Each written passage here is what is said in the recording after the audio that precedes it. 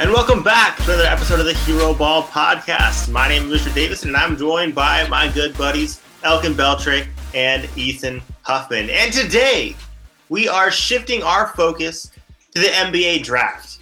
And guys, how excited are you now that we can focus on the offseason, focus on the draft? I've been ready for this for a while. Well, as the pickless Miami Heat fan, I'm not as thrilled about the selections to be made as I am about the players that will be entering the league. I think the main reason I always want to get 2K every year is for the rookies.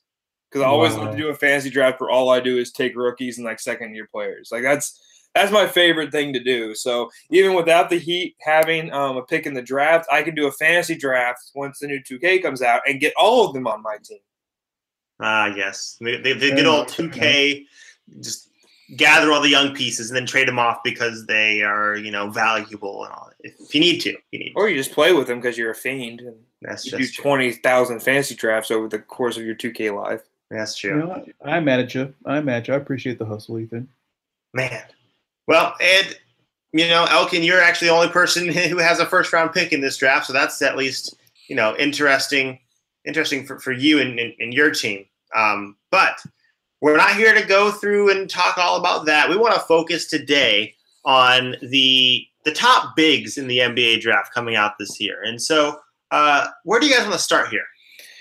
I think we got to start with what a lot of people are considering is the lock of the draft with DeAndre Ayton going number one. I think so far he's been the consensus number one pick, not necessarily because of his potential and upside, but just because of the fit that it makes sense and the fact that he's pretty convinced. He came out this week and said, he's not doing any more workouts. I'm going number one.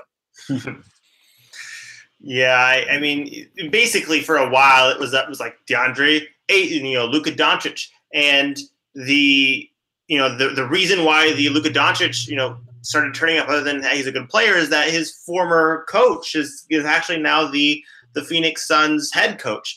But, the fit of getting a big man there, especially one of DeAndre Ayton's skill level and talent, it's got to be tempting for them. And yeah, so we think he's going there. Why is he the almost consensus number one pick? Why do we think he's the direction that Phoenix is going to go? I was just looking at it. I've actually had a chance to watch him a lot. I stayed up a few nights watching Pac-10 basketball. Got to watch him in the Pac-10 tournament. And yeah, he had a rough showing against Buffalo in the NCAA tournament. But one of the things that I see him as just possibly the unanimous number one pick is the tools that he brings, especially on the offensive end. And the first thing I notice is he's a guy where a lot of big guys, one of the first thing I look at is durability. We know that the bigger you are, the less durable your body is because he has to take more weight and pressure. And he's been a very, very durable guy. And then I'm sure you guys have been able to watch some of his highlights. One of the reasons I think a lot of people like him being that number one pick is how mature his game is as far as inside-outside game. I would say out of the other bigs, he has the most polished post game. And currently I've seen him as having the best outside touch. Particular bigs. Yeah, there's some other bigs who are better defensively than him, but overall, offensively, he seems more ready to contribute to any team that he plays for. He just looks so fluid in everything he does on the offensive end of the court.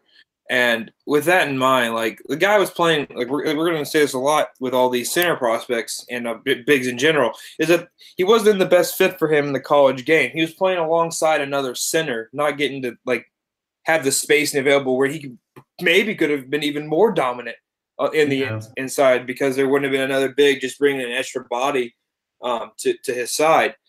His three-point percentage in college was 34%, shooting one a game. I don't know how indicative that is of what he'll shoot in the NBA, but he shot 73 from the line, which is what a lot of people look towards in how good your touch is. But I think everything was fluid, and you gotta like that coming from a guy who's that big.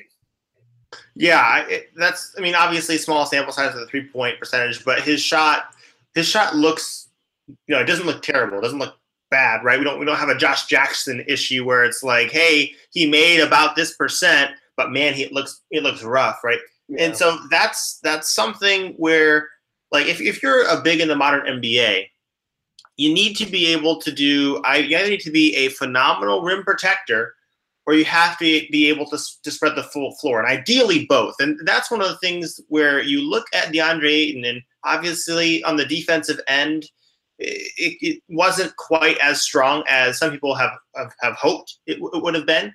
But you can see the tools there. You can see his athletic ability, just flashing out all the time.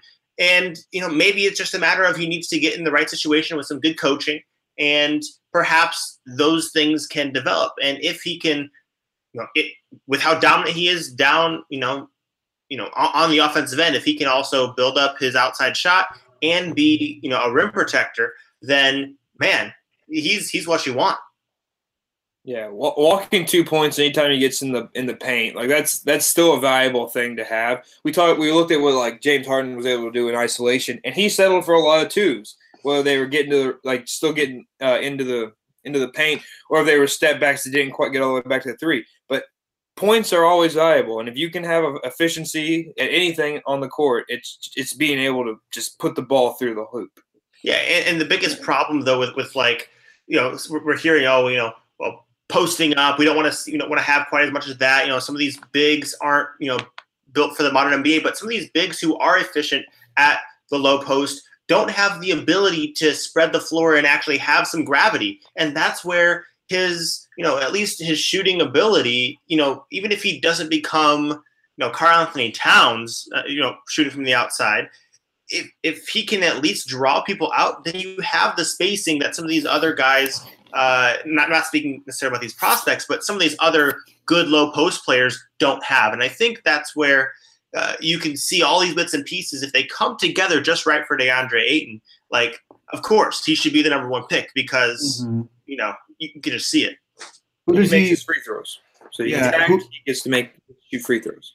What does he remind you guys of? Like, what NBA player do you look at DeAndre and you're like, oh, I see his game in Ayton? I mean, like, I don't know if it's because he kind of I watched some of his moves he puts on, and the fluidity there is like reminiscent of right-handed, like it's David Robertson out there. Like there's bits and pieces of something that high. What's scary is like when you can't, like I've heard different people talk about, when you can't find the floor for a guy, that's where you can kind of get scared. It's like, oh, he's David Robinson, oh, he's Karl-Anthony Towns. Well, both those guys are like David Robinson, all of his Hall of Famer, Karl-Anthony Towns, an all-star guy. But like, what's his downside? And some people said like Patrick Ewing is something that they compare him to. But that's still a really, really good Hall player. of Famer, another Hall of Famer. I kind of want to find someone who's not so good. And the thing I was thinking about was what about just a mobile Jermaine O'Neal? Like Jermaine O'Neal didn't really have the polished outside game, but he had a great post game, was a good defender. Like probably too good of a defender for this comparison. But that's the kind of guy who had a nice long NBA career, but wasn't ever, at his peak. Right, but wasn't ever quite enough to just be a guy who just carried you. You know what I'm saying? Yeah. Now this is probably not a good comparison, but I just think of someone else who was very skilled down low. Obviously, the defensive end was no one there, but Jahlil Okafor, went really high. He was the guy who you have a really good post, ability. Doesn't have the ability to spread the floor. Obviously, DeAndre Ayton, we think, has much more of that upside, but obviously his defense was very lacking. Where DeAndre Ayton, he's more athletic, and you could see some of those things translating more. So I don't even think that's really a great comp, but. Yeah. And Jahlil didn't have touch. Like he was not a great. Like he didn't take any jump shots. It was all just, I'm gonna get you to jump at one point or another, and I'm gonna lay it in. Yeah. I thought when you started talking, Richard, I don't know if it's just because of the Pistons. I expect, but I was thinking, well, you know what? Someone who had a lot of like finesse game, but also was just huge. Rasheed Wallace is a guy, and he was kind of one of those guys who, when he was engaged, he was an all-class, all-world, amazing defender. But a lot of times, Rasheed Wallace was not always engaged. This is not necessarily Pistons Rasheed, but other locations she. And that might be like the actual, like, hey, this is what, if he doesn't exceed all of his potential, this is what he could become. A super talented, ultra skilled big man that it just depends on how engaged you can get him. If you get him next to Ben Wallace and with Tayshaun Prince, Chauncey Billups, he's an NBA champion. If you get him in Portland with, that team, well, he's just really good, but, they're not winning a whole lot of, important games. And I think what we're looking at essentially is you want a player going number one whose floor is pretty much all-star level. All those guys, except for Jahlil Okafor, which even Richard said was back in person, are all-stars. Have been all-stars at one point in their career. And I think Richard and both Ethan, both of you guys just touched upon it. You're looking at a prospect who it's not just a guy who's a post player. You want a guy who has some type of level of flexibility in his game. You don't want a guy who just has one move. In the NBA, everyone's about how well can you defend a player's one move. And the best players are the ones who have counters. And that's where I see with Ayton. And actually watching him in college, you can see some of the games. I know the college rules for me make it a little bit easier to defend a guy in the post where the way that the rules are set up. But when he had that chance and just one-on-one could read the defense, he punished his guy almost every time. And if you look back at the box scores, he had some ridiculous box scores.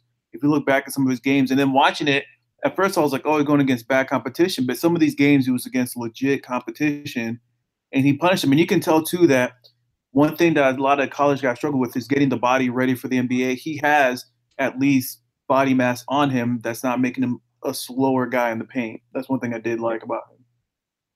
Yeah, he's already ready for the NBA grind without being like fat or like just too heavy, you know. Like he's just the right type of slender and built, you know. Like he's got it all together in terms of physicals.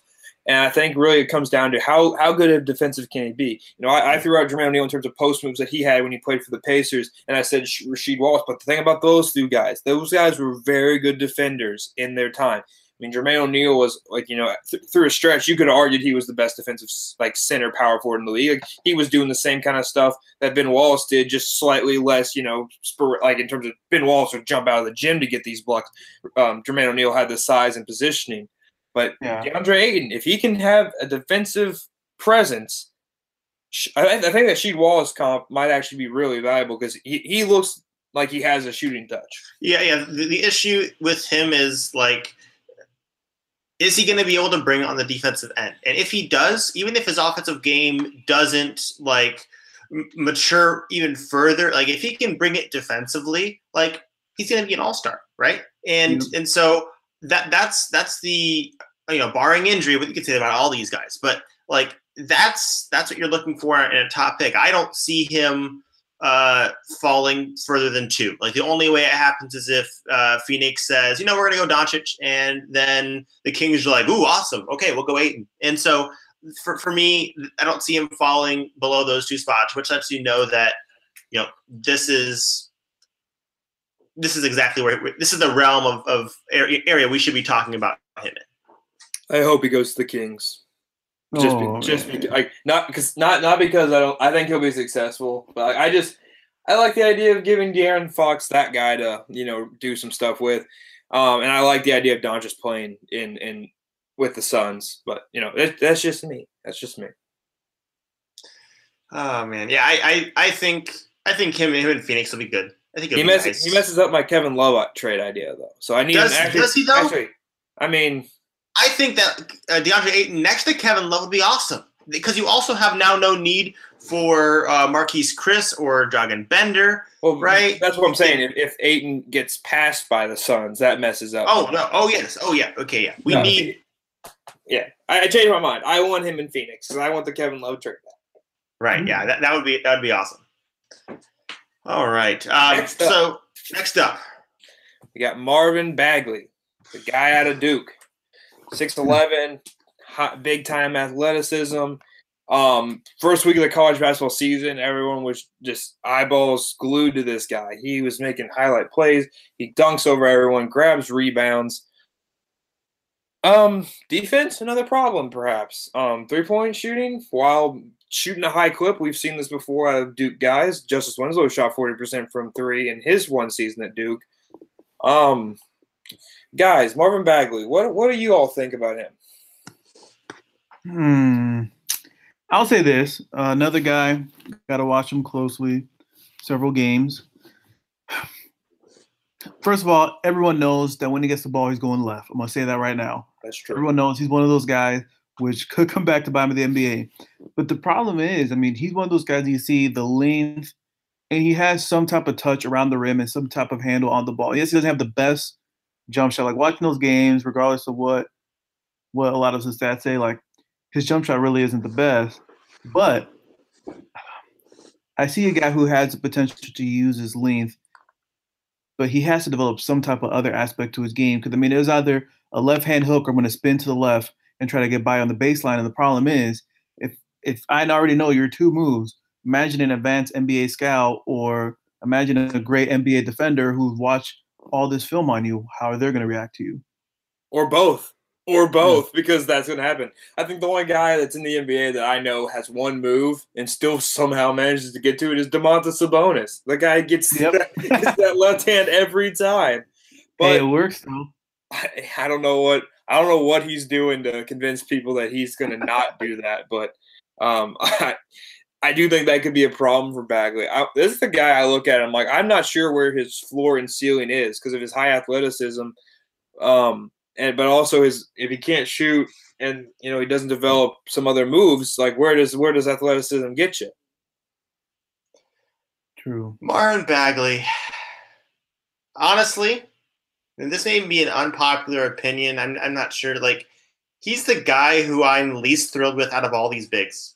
For me, if all you have is one hand, and obviously it could be something you can develop, but like if you're so entrenched in that, and like we've been saying, and the defenders are going to know what you're going to do, they're much better in the NBA. Like, that's a problem.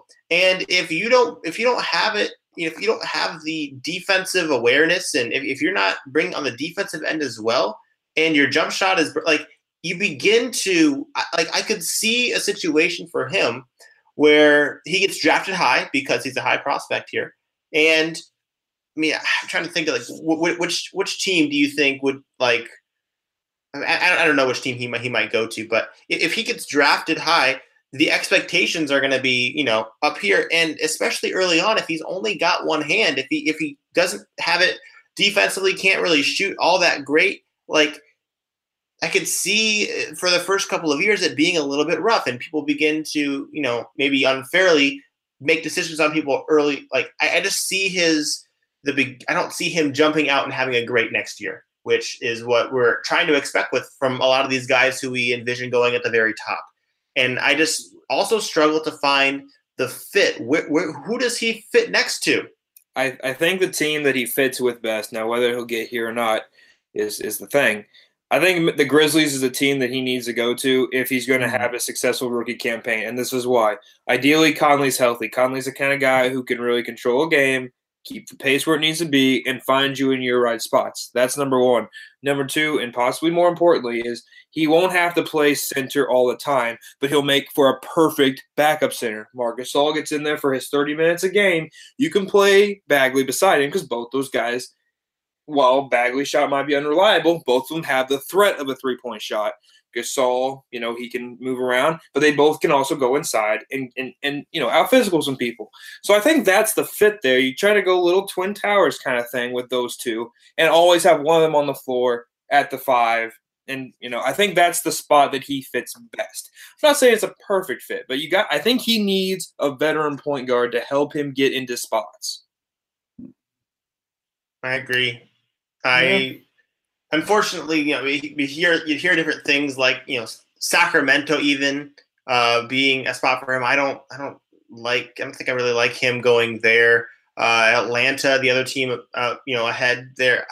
I don't think he would be good paired next to John Collins. I don't know. Yeah, John Collins is kind of a similar player as Bagley. Bagley's the highlight reel kind of guy, because John Collins, while having some ups and being a good dunker, his arms aren't like disproportionately long or anything, so like it doesn't look as cool, I guess. But both of them are kind of 6'10", 6'11", not really a center, not really a power forward. I think that's a bad combination to build your team around. Although if you think Bagley's good enough, like if you're a team that has more advanced stats than we have access to, and more scouts, more eyes on him, if he's a guy you think you can turn into a 5 and make the centerpiece of your franchise, then you don't worry about what his fit with John Collins is. You move John Collins at some point. Yeah, the thing is, that's my worry. Like, I don't want him next to John Collins, and you could trade John Collins, but like he's the only like valuable piece that you have there. Like, if you're the Hawks, you're trying to be rebuilding. I don't think you're going to move John Collins this year, and if you're not doing that, then then you're at least having these guys together. I just see it as a way for having neither one of those guys really flourish in the way that they need to. So I definitely don't want to see him in Atlanta. I do think Memphis is the best option for him, but still, he's the one I'm least. I just don't. I don't know. He's the last out of the top 5 bigs in my book. Fair enough. Yeah, I think Memphis is the spot for him to go to have his best chance. I think if he slips even further, you don't want him in Dallas. You don't want him in Orlando. Our good friend Sergio would love to see him in Chicago, but there's no way he gets to that point. He's not dropping that much. Maybe Chicago's a team that can move up. I could get down with a Bagley and Markkanen combo. Me too. That's something that's true. Me and Sergio talked about long ago. But in my mind, that's the level that I think you should go at. That's just me personally. Okay, I mean that's fair. Maybe Memphis is a team that would be down to trade out of that spot with the Chicago, slide down a little bit, maybe attacks like a Chandler Parsons, and maybe you take back some salary too, like you take back maybe their center Robin Lopez. Like maybe there's a certain amount of negotiation that can happen that you help both teams, because I wouldn't mind that fit with Markkanen and Bagley, because both those guys, Markkanen obviously has the jump shot, showed more defensive promise than I thought. So maybe the Bulls are a team that actually developed that. Maybe it wasn't all Markkanen. Maybe the Bulls developed some of that. So maybe that's where Bagley can have a really good fit. So that's a trade option. But I'm telling you, in terms of no trades are happening, I want him in Memphis. I think that's his best chance to succeed. And I know Chris Vernon from the from the Ringer would love that to happen. Yes, yeah, he hates everyone else. That's right. Are we ready to move on to Bagley's teammate Wendell Carter? Yes.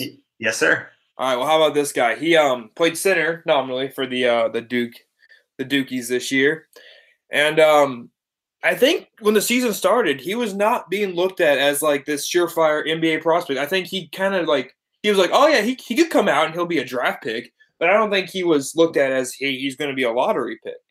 And he really changed the minds of a lot of people. And I don't think he does that without some help from Al Horford having such a good season this year. That's his most popular player comp. I happen to agree with it. I see some features that are very much like that. I look at him as such he's going to be a good player because what I see is a very reliable jump shot, and even a couple he can dribble into a jump shot, something Horford I don't think is all that comfortable with even. My problems are defensively, and I know he's playing next to Bagley, who's a rebounding fiend, but I don't see him. And I mean the same problem with Horford. So maybe this just backs up the comp. You guys go ahead. Well, I like him. Go ahead, Alkin. Go ahead. I want to hear why you like him first before I say. Here's the thing. For me, if he first of all he's a much better defender than Marvin Bagley is. I don't know. I think they both stink. No, I think he's a good enough defender. I think he's better as a rim defender than Bagley is. While he may not get up a whole lot, I think that he's a positive there. I think he's also able to, if you get switched, he's not going to totally, be out of position. Obviously, if anyone gets switched onto Steph Curry, it's a problem. But I don't think that he's going to necessarily hurt you if he gets switched onto a guard. I just enjoy. I think he's a positive on the defensive end. Put in the right situation, put in the right system with other positive defenders. And I think offensively, he's going to be consistent with what he gives you. He gives you the ability to spread the floor a little bit. He can pick and roll, pick and pop. I like the things that he brings, and I think that you're not going to get a bad player here. For me, I think that he's not going to be someone that busts.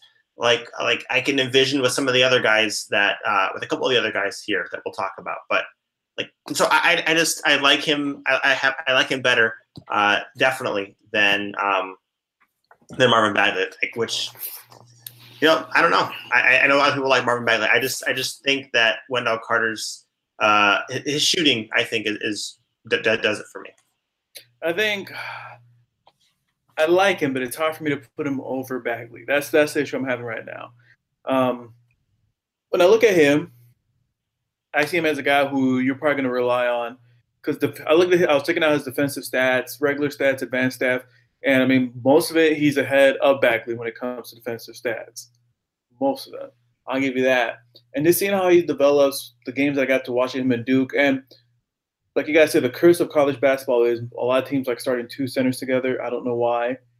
I mean, it took a team like you had to wait to Villanova, who's playing pretty much the NBA offense. Is probably why they keep winning and beating everyone because they're ahead of the game.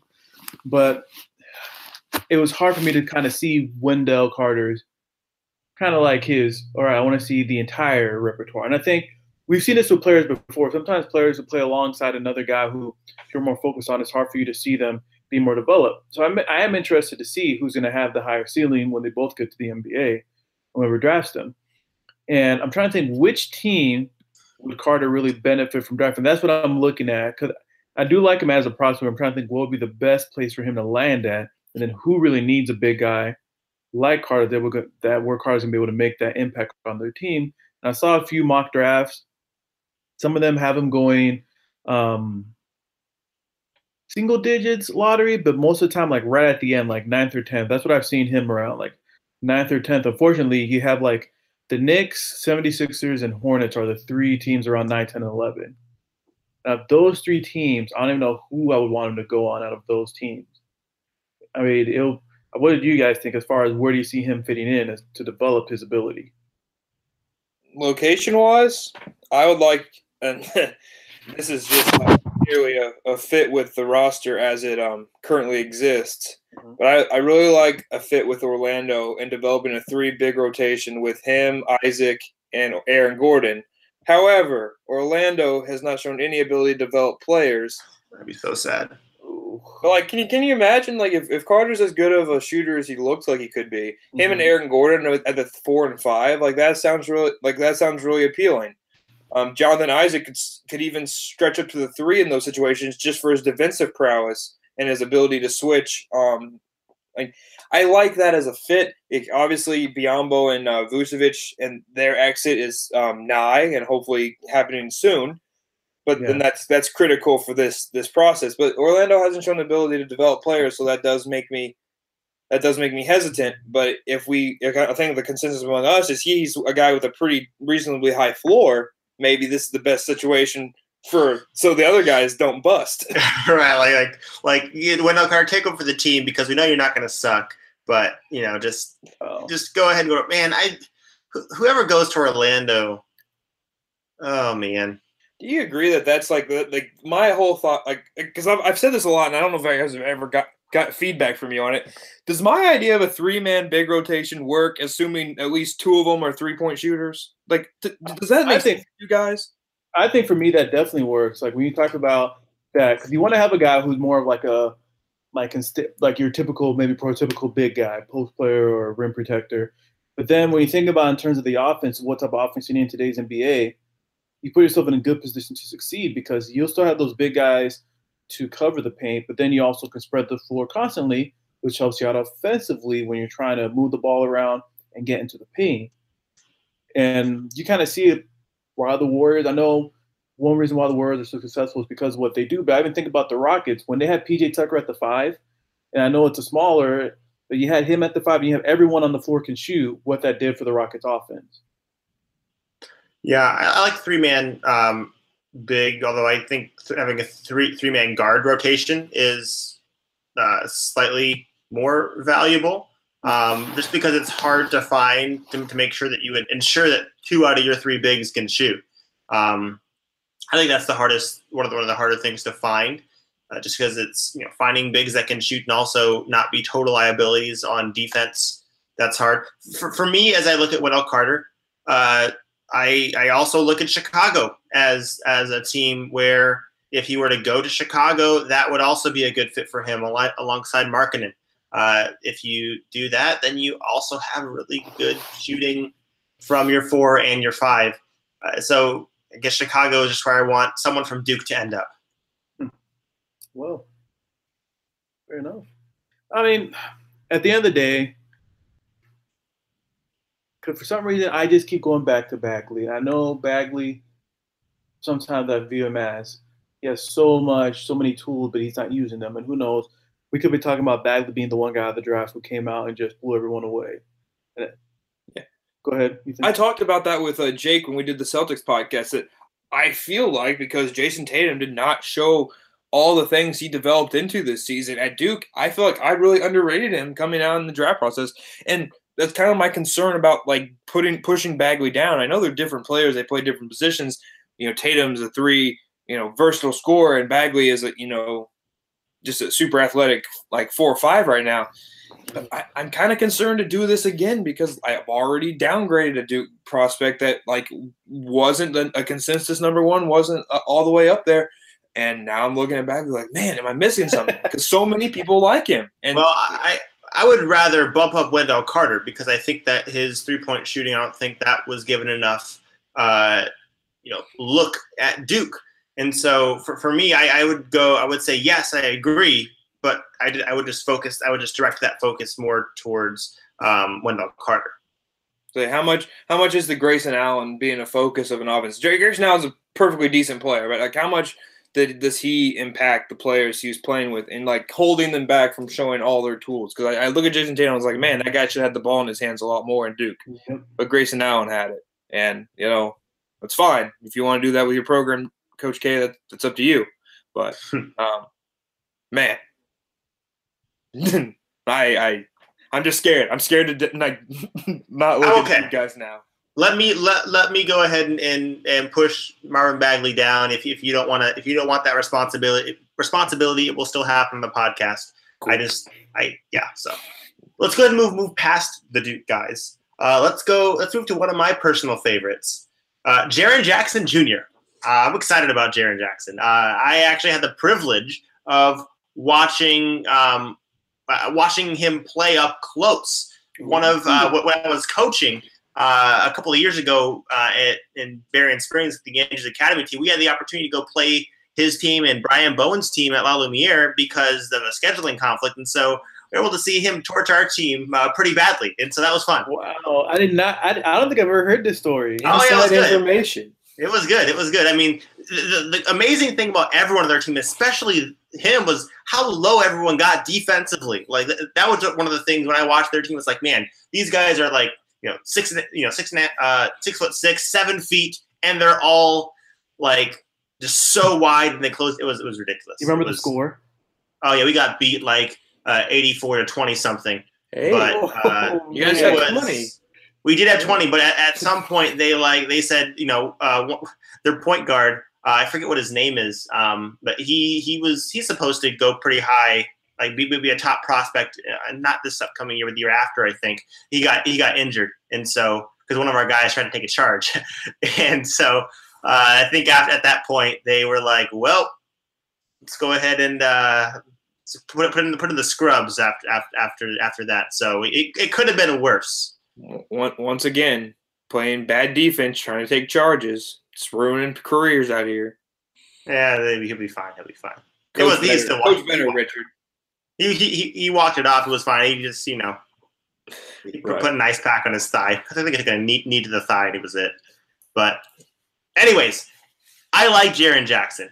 As a defensive stud, a rim defender, he's the big guy here, in my opinion. I guess Mo Bamba's coming up, but I really like Jaren Jackson and Jaren Jackson's proven ability to shoot the 3 and spread the floor. In my eyes, he's one of those guys who he's not going to be bad. Like I like his floor, and I think that in the modern NBA, if you give him the right team, man, I think he's going to excel. So he should go to Orlando too. Perhaps. Honestly, I could see Orlando being like, because with the new guy in charge, coming over from Milwaukee, they do want to see length, and if you put him in Orlando, I do think that he would be good there. I think having him alongside some of those guys that could be pretty scary defensively. But I think Orlando. We talk about Orlando being this place. We know it kills talent, but is there any way they can clear up that front court? Is there no way? I know that Biyombo's contract is almost impossible to move, but I feel like Vucevic at this point, you can even try to find a way to move Vucevic. because it would be nice to see like Jonathan Isaac develop, Aaron Gordon keep going, and then you have one more young big and see where that goes. Well, in the thoughts of getting rid of Biyombo, like if you move Biyombo, like it was kind of like what I was talking about when I was talking about Hassan going to the Trailblazers, Biyombo for Evan Turner.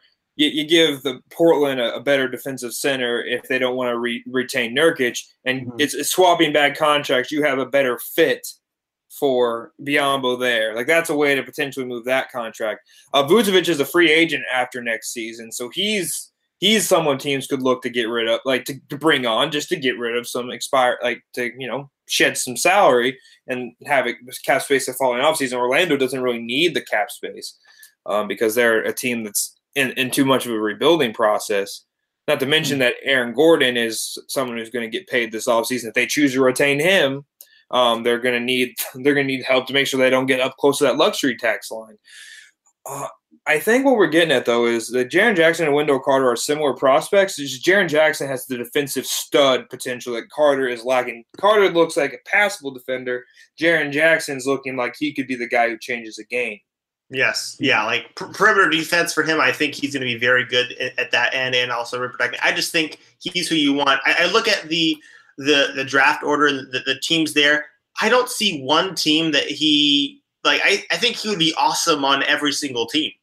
I just look there. I don't see a fit that I think would be necessarily bad for him. I mean, maybe Memphis if Memphis decides not to move on from Marc Gasol, soon. But even still, I think that he would be. I just like the fit of all the teams that him next to John Collins. I think would be good in Atlanta. Him going to Dallas, being what Nerlens Noel should have been. I think that would be great there. Him in Orlando, I think would be fine. Him in Chicago would be good. I think anyone would be good next to Lauri Markkanen. That's what it sounds like anyway, based on the way this analysis is gone. We all are like, hey, he'd be great next to Markkanen. Right? Maybe that means Markkanen's really good, not these prospects so much. Yeah, I mean, well, it just because he was so good at shooting, like we all thought he would be, but he's also was passable on the defensive end, wasn't a total liability on the boards as well. Like it was. He's a good player to put some of these guys next to. And, I don't think Jaren Jackson is going to slide much beyond that. So I just think that he's going to be a good fit wherever he goes. And so I'm excited about him. I think Atlanta's the landing spot, though, to be honest. Just like we were talking about Carter getting the Horford comparison. Well, I think Jaren Jackson deserves that too, but he might like he has that, just that burst in terms of being able to jump more so than Horford. Like, I really like him too, Richard. I have a hard time defending him in terms of statistics because like his stats don't pop off the page until you look at like efficiency and his percentages. Shooting almost 80% from the free throw line. That's killer. Like think about how good the Rockets could be if like you swap him for Capella. Like forget that he can shoot threes, you just can't hack at him. And how you really could never slow the Rockets offense down if they just had a guy that could play defense like Capella, but also make the free throws. Yeah, 80% free throw shooting. Yeah, you like to see. It's beautiful. So, yeah, again, like him and Wendell Carter both, I think they have really high floors. But Jackson also brings in a pretty high ceiling. Where Carter, I do like him a lot, but I don't see the ultra high ceiling for him. I think there is a certain cap with his physical limitations. Right. So how about the guy whose physical limitations seem to know no bounds?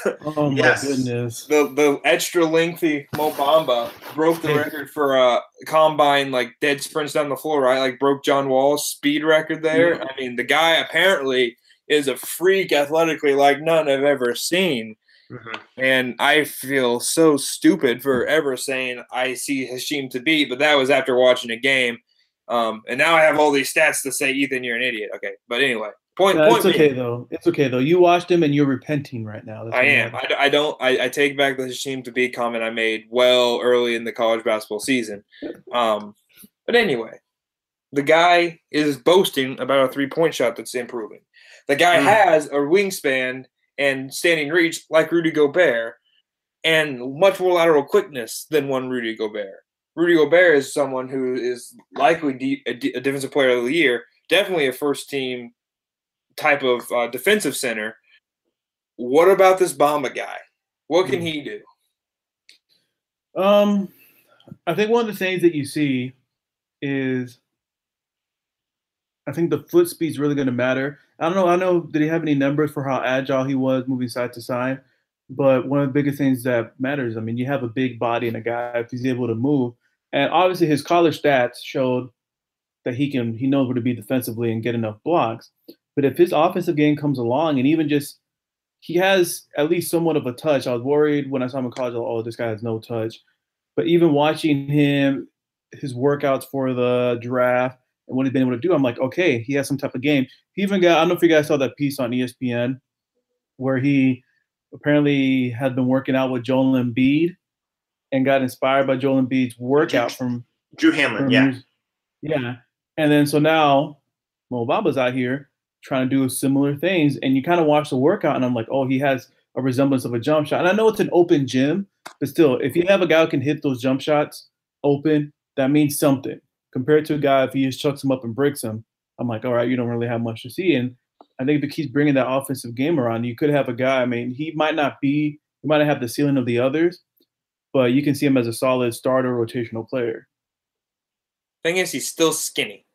Yeah. Yep. He's still really skinny. Mm-hmm. I think about guy you mentioned Embiid, who is a guy who his mechanics for his jump shot aren't perfect, but he's shown some ability to make them. I think about Miles Turner, another Texas product. Mechanics for his jump shot aren't perfect, but he shoots a decent percentage. And that's where Bamba can maybe find a niche somewhere between those two. But unlike those two, those guys are thick, super athletic guys. Bamba, while being super athletic, very, very skinny. He makes me nervous. I just don't see a world where he bulks up enough without compromising some of the things that make him special. Like when you put so much weight on a smaller, thinner body, it can be a little scary. So I trust NBA coaches and player development guys to make sure he doesn't just throw on 50 pounds and break his body. But for all that length, if you get the match, he can't go to Memphis. He can't go to Sacramento. It's not allowed because I want to see Zach Randolph post him up at least once. Even though Zach Randolph's basically washed, I want to see that matchup at least once next season. You can guarantee Ethan will be tuned in for the first Sacramento versus whatever Bamba team is played on. Let's see. With Mo Bamba, the thing that frustrates me about him, and maybe just the draft process in general, is some of these guys stink at shooting, from the outside during their college careers. They're just not very good.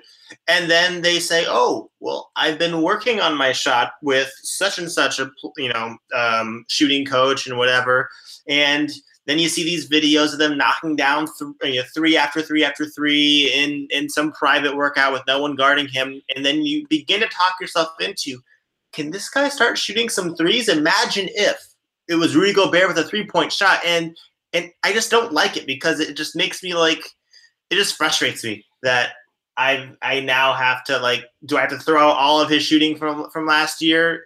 Or what do I think about that? Garbage stats now. The fact that he didn't shoot 70% from the line is trash. The fact that he shot more 1.7 threes a game and shot 27%. That's all trash. He's a great shooter now. 40%. Lock him in for the haul. Get him ready to go. I mean, no. The thing is, Richard, you're right. We need to see this stuff in games because I can tell you, when I was a better shooter from time to time, I can make all kinds of shots when no one's guarding me. And it's just a transition. You get adrenaline pumping. You're moving around. You don't have time to set your feet perfectly, and then it's all about adjustments. And some guys can't always make those. It's real easy when you're such a superior athletic freak, and you've been playing basketball for some time, to get in a certain rhythm right in this one spot, just picking balls off the rack or catching them from a guy passing to you. It's completely different when you're setting a screen on your point guard and then fading to the perfect spot. And, they saw it. They're rushing out to you now. And now you have to rush it or you need to be able to pump and actually make a move. And does he have all those adjustments that he can throw into his game? It's a lot to do, man. Because, and that's where you guys are at. Because I'm sure the majority of NBA players, it's their job. I'm sure a lot of them, if you gave them a gym, no one there at basketball, they'll probably put up a lot more shots than any of us can make, and they'll do but the best shooters are the ones who, those, like Ethan said, those little adjustments. they almost have that muscle memory where they know like I have to have this much space and maybe an inch because the space I need. Because you see guys like a JJ Redick. I mean, I know we're talking about elite shooters, even like a JJ, but even like a Bellinelli, like these guys are good shooters. They move, but even guys like LeBron, who doesn't have the highest percentage from three, even he's mastered shots like that little two-step fadeaway three almost. He mastered that shot, and I know it's more experience, but you do have to see it where as a guy in your face, and you're gonna have to change it up. But I think it's interesting he's working on it, and if he can get it, it'll be great. But sometimes it's a double-edged sword where I see a big guy just focusing only on that. Like that worries me sometimes when you're like, I only want to be a three-point shooting big man. Sometimes I worry about Karl-Anthony Towns that he's so worried about his three-point shot that he forgot any resemblance of a post game. Like that's what I think of sometimes too. Or even you all you do is practice threes. You walk on the court for your first NBA game and you go 0 for 5. And all that work, all that stuff, like you're a rookie anyway, and you're trying to build confidence. And the one thing you've been boasting is what doesn't work out for you. Like that can be a confidence killer. Right? Think about some of the things Anthony Bennett's tapes were posting, like what we thought about him. And I don't think Bamba's just not the same type of player of Anthony Bennett. He's so much more talented in many ways. But like Anthony Bennett was, you look at all the physical stuff he's done. Look, he's a capable shooter. Didn't he miss like 29 straight shots to start his career, something like that? Like it's real easy to be someone that's getting a little overhyped and then just come out and do something, and then it's not even about your skills; it's about how you adapt to NBA life. One of the biggest things that worries me a little bit about Bamba is, okay, hopefully he can shoot, that's fine, but if he can't, like, he's not the best screener because of his slender frame. And if you can't set a pick and do a pick and roll, because for him, lobs at the rim are going to be where he can feast. But if you can't set the screen that you need to be able to initiate that, then you begin not to be as effective on the offensive end. And I think that's where that's one of the issues that we're worrying about. I think defensively, I think he'll be okay. His length is there, and I think he's quick enough that he can cover lots of ground. But I don't know. He for me has maybe the highest bust potential. What do you say? Like, ooh, we're getting back to my Hasheem Thabeet territory. Let's go. We are back. I mean, he's probably the one where I don't know. I could see some issues with him. I don't know. I got you here, Richard. Take it away. With these 5 guys, he's the one I like the least. You might have Bagley reserved for your specific list, but this is what I'm thinking. I look at DeAndre Ayton. I like Jaren Jackson second most. Wendell Carter and Bagley, I kind of flip-flop on. I think I'd go Bagley over Carter just for the upside potential. But then, like, when I look at Bamba, and I'm like, man, if he doesn't develop a shot and he's that slender build, he can't really take a beating from some of these guys that are in the NBA. I kind of would rather just take the floor of Wendell Carter and give me my 40% shooter that I think is going to translate well. I like Bamba. He's going to be a great defender. But, like, what if he's Epe Udu and doesn't have a shot and he's not a good enough, like, finisher around the rim because he's not as strong as Rudy Gobert?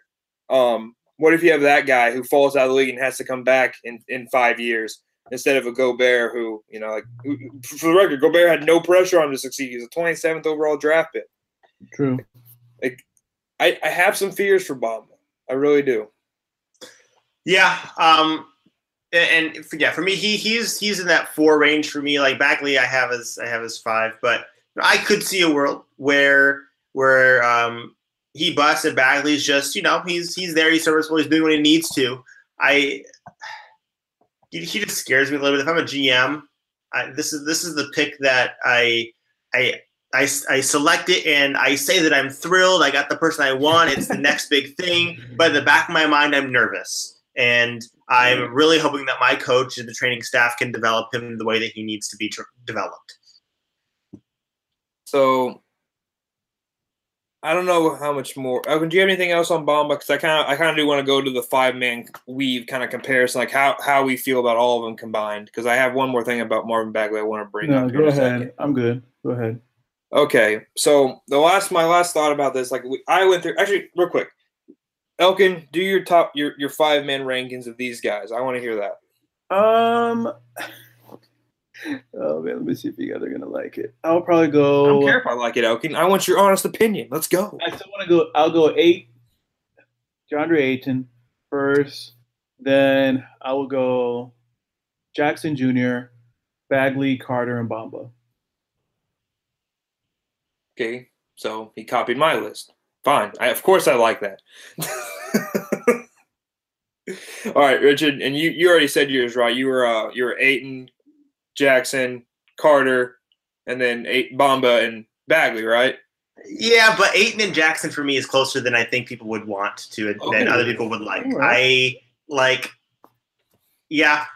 I just, for me, the concerns about Ayton's defensive potential, like if he doesn't reach that and Jackson reaches his, like because Jackson can also shoot very well, like those things are really tantalizing to me. So like there's like I probably shouldn't, but there's a part of me that wants to put Jackson above Ayton, even though like I'm just going to keep Ayton there because he's going to be the consensus number 1 pick. But for me, that's closer. Like I want to say that it's like 1A, 1B for Ayton and Jackson. Okay, so this is the last point I want to get to, and we can go from there after the fact. Would you guys agree with me that if Chris Bosh were a healthy player, like didn't have the blood clot problems, he's basically the ideal big for any team in the entire league? I mean, you can have a good compelling case because you have a guy who stretches the floor, plays defense. One of the most underrated parts of his run in Miami was how good his defense was that let them play battier at the 4, essentially. And then besides that, he has a post game as well. He has mid-range. He has a good body. Like he's not too skinny. He's not too big. I'll say he's your prototypical. If you were to put a big guy out there who's like 6'11", you're probably looking at a pretty prototypical center right there, power forward. Thoughts, Richard? If you could say, hey, we're going to get a big guy to have in a franchise that just checks all the boxes. Is Bosh not kind of what that was supposed to be? Yeah, I think so. It's like, maybe you could think up someone else, but if someone else says that, I have no qualms with it. Like it's like, okay, yeah, for sure. Yeah, okay, I get it. Look, I get it. I hear that there's alternatives, right? Like you can go get yourself, an Anthony Davis, obviously. Like that's obviously better. Like, but that's the outlier. I feel like Chris Bosh is an easier and more repeatable type of player, just because of he never jumped out of the gym. His lateral quickness was there, but it wasn't like he was like, and this is a Heat reference, but like I saw Bam Adebayo guard Stephen Curry, and Stephen Curry couldn't shake him. This is before he hurt himself this year. He doesn't have that kind of lateral quickness, but Chris Bosh is also taller than Bam. I look at Chris Bosh and I'm like, if I am a draftee, this is the kind of guy I want to find. And the 2 guys I think that depend on how they develop, there's actually 3 of them. There's 3 of them because I do want to include Ayton. But Jaren Jackson is the closest guy in this draft to Chris Bosh. Yes. And if you had to go number 2, it would be Ayton. And then the outside chance, if Bagley can improve defensive awareness, because remember, I talked about this earlier, Ben Simmons was not a good defender in college. Jason Tatum was not a good defender in college. He became passable. Those 3 guys, more than Carter and Bamba, have a chance to be Chris Bosh-type players. And if I'm a GM in the NBA, that's the kind of player I want. If you can tell me I can get a 5 that can be like Chris Bosh and give me a career of 19 points per game and 8.5 rebounds by the end of it, with peaks looking like 24 points per game and 10 and then 11 rebounds, that's the player I want on my team. And I know I'm a Miami Heat fan, so I'm a little biased, but he was not the statistical Bosh that he was in Toronto.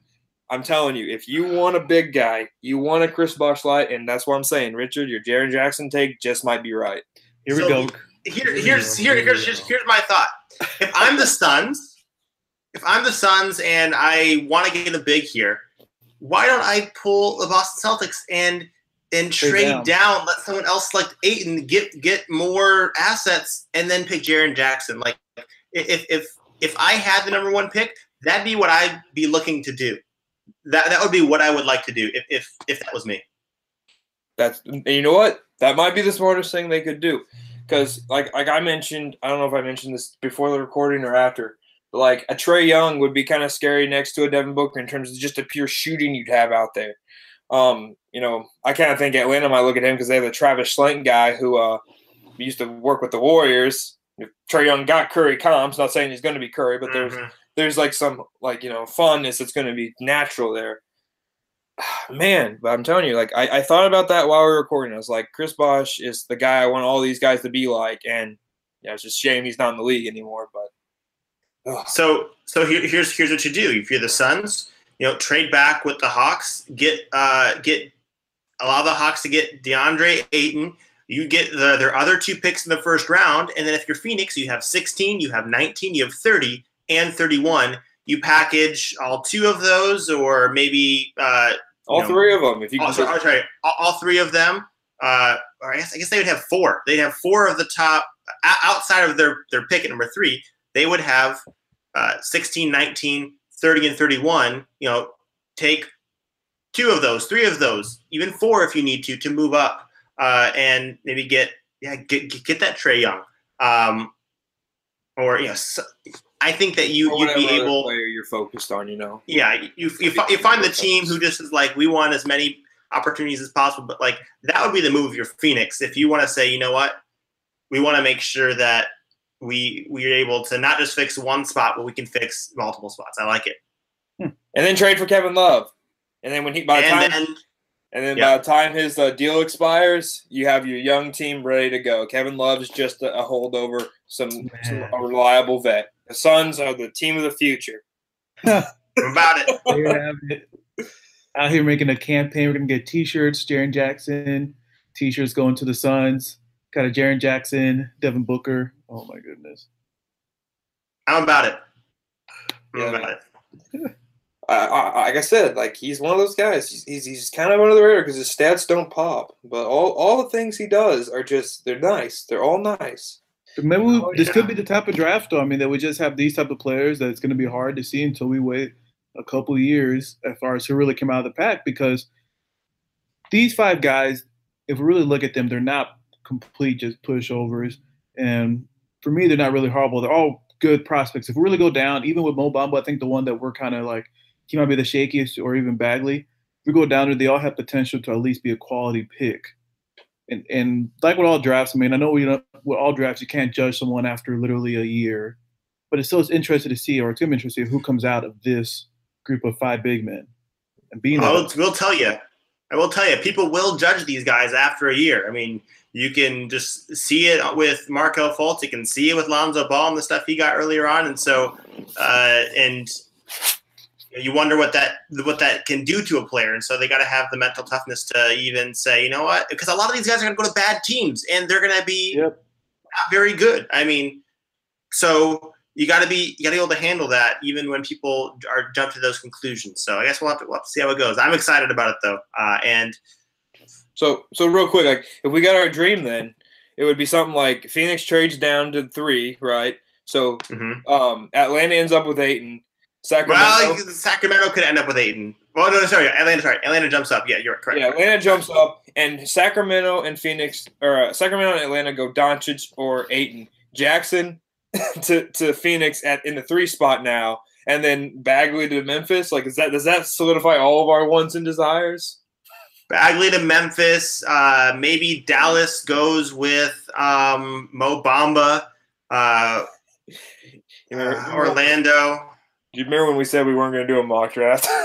Yeah, I know. Well, because this is just kind of our hopes and desires and all that stuff. And, yeah. Actually, I'd like to see Michael. Maybe Orlando goes Michael Porter Jr. I was hoping that Dallas would go Michael Porter Jr. They could. I want them to have the big swing, of the thing. Fair enough. Anyway, don't matter. As long as the Bulls get one of these big guys. I don't want them to get Michael Porter.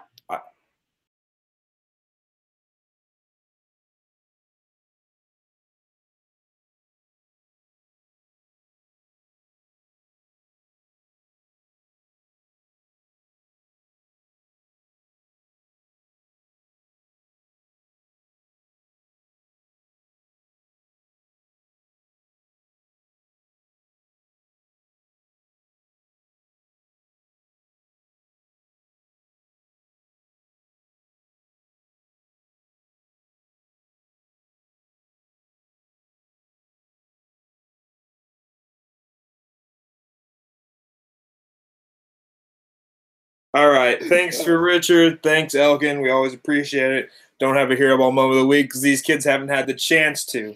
Oh, we got to promo our live pod. Okay. Me and Richard, June 21st, we're going to be doing a live pod during the draft. Me and Richard are going to be coming up here to Portland. We're going to hook up and we're going to get here and go through every pick, and hopefully we can have Elkin chime in from time to time on certain selections. I want to make sure we promo that, so if anyone hears this pod, you can go ahead and clear your calendar because we're going to be live through our YouTube channel on June 21st for a live draft pod. And with that, goodbye.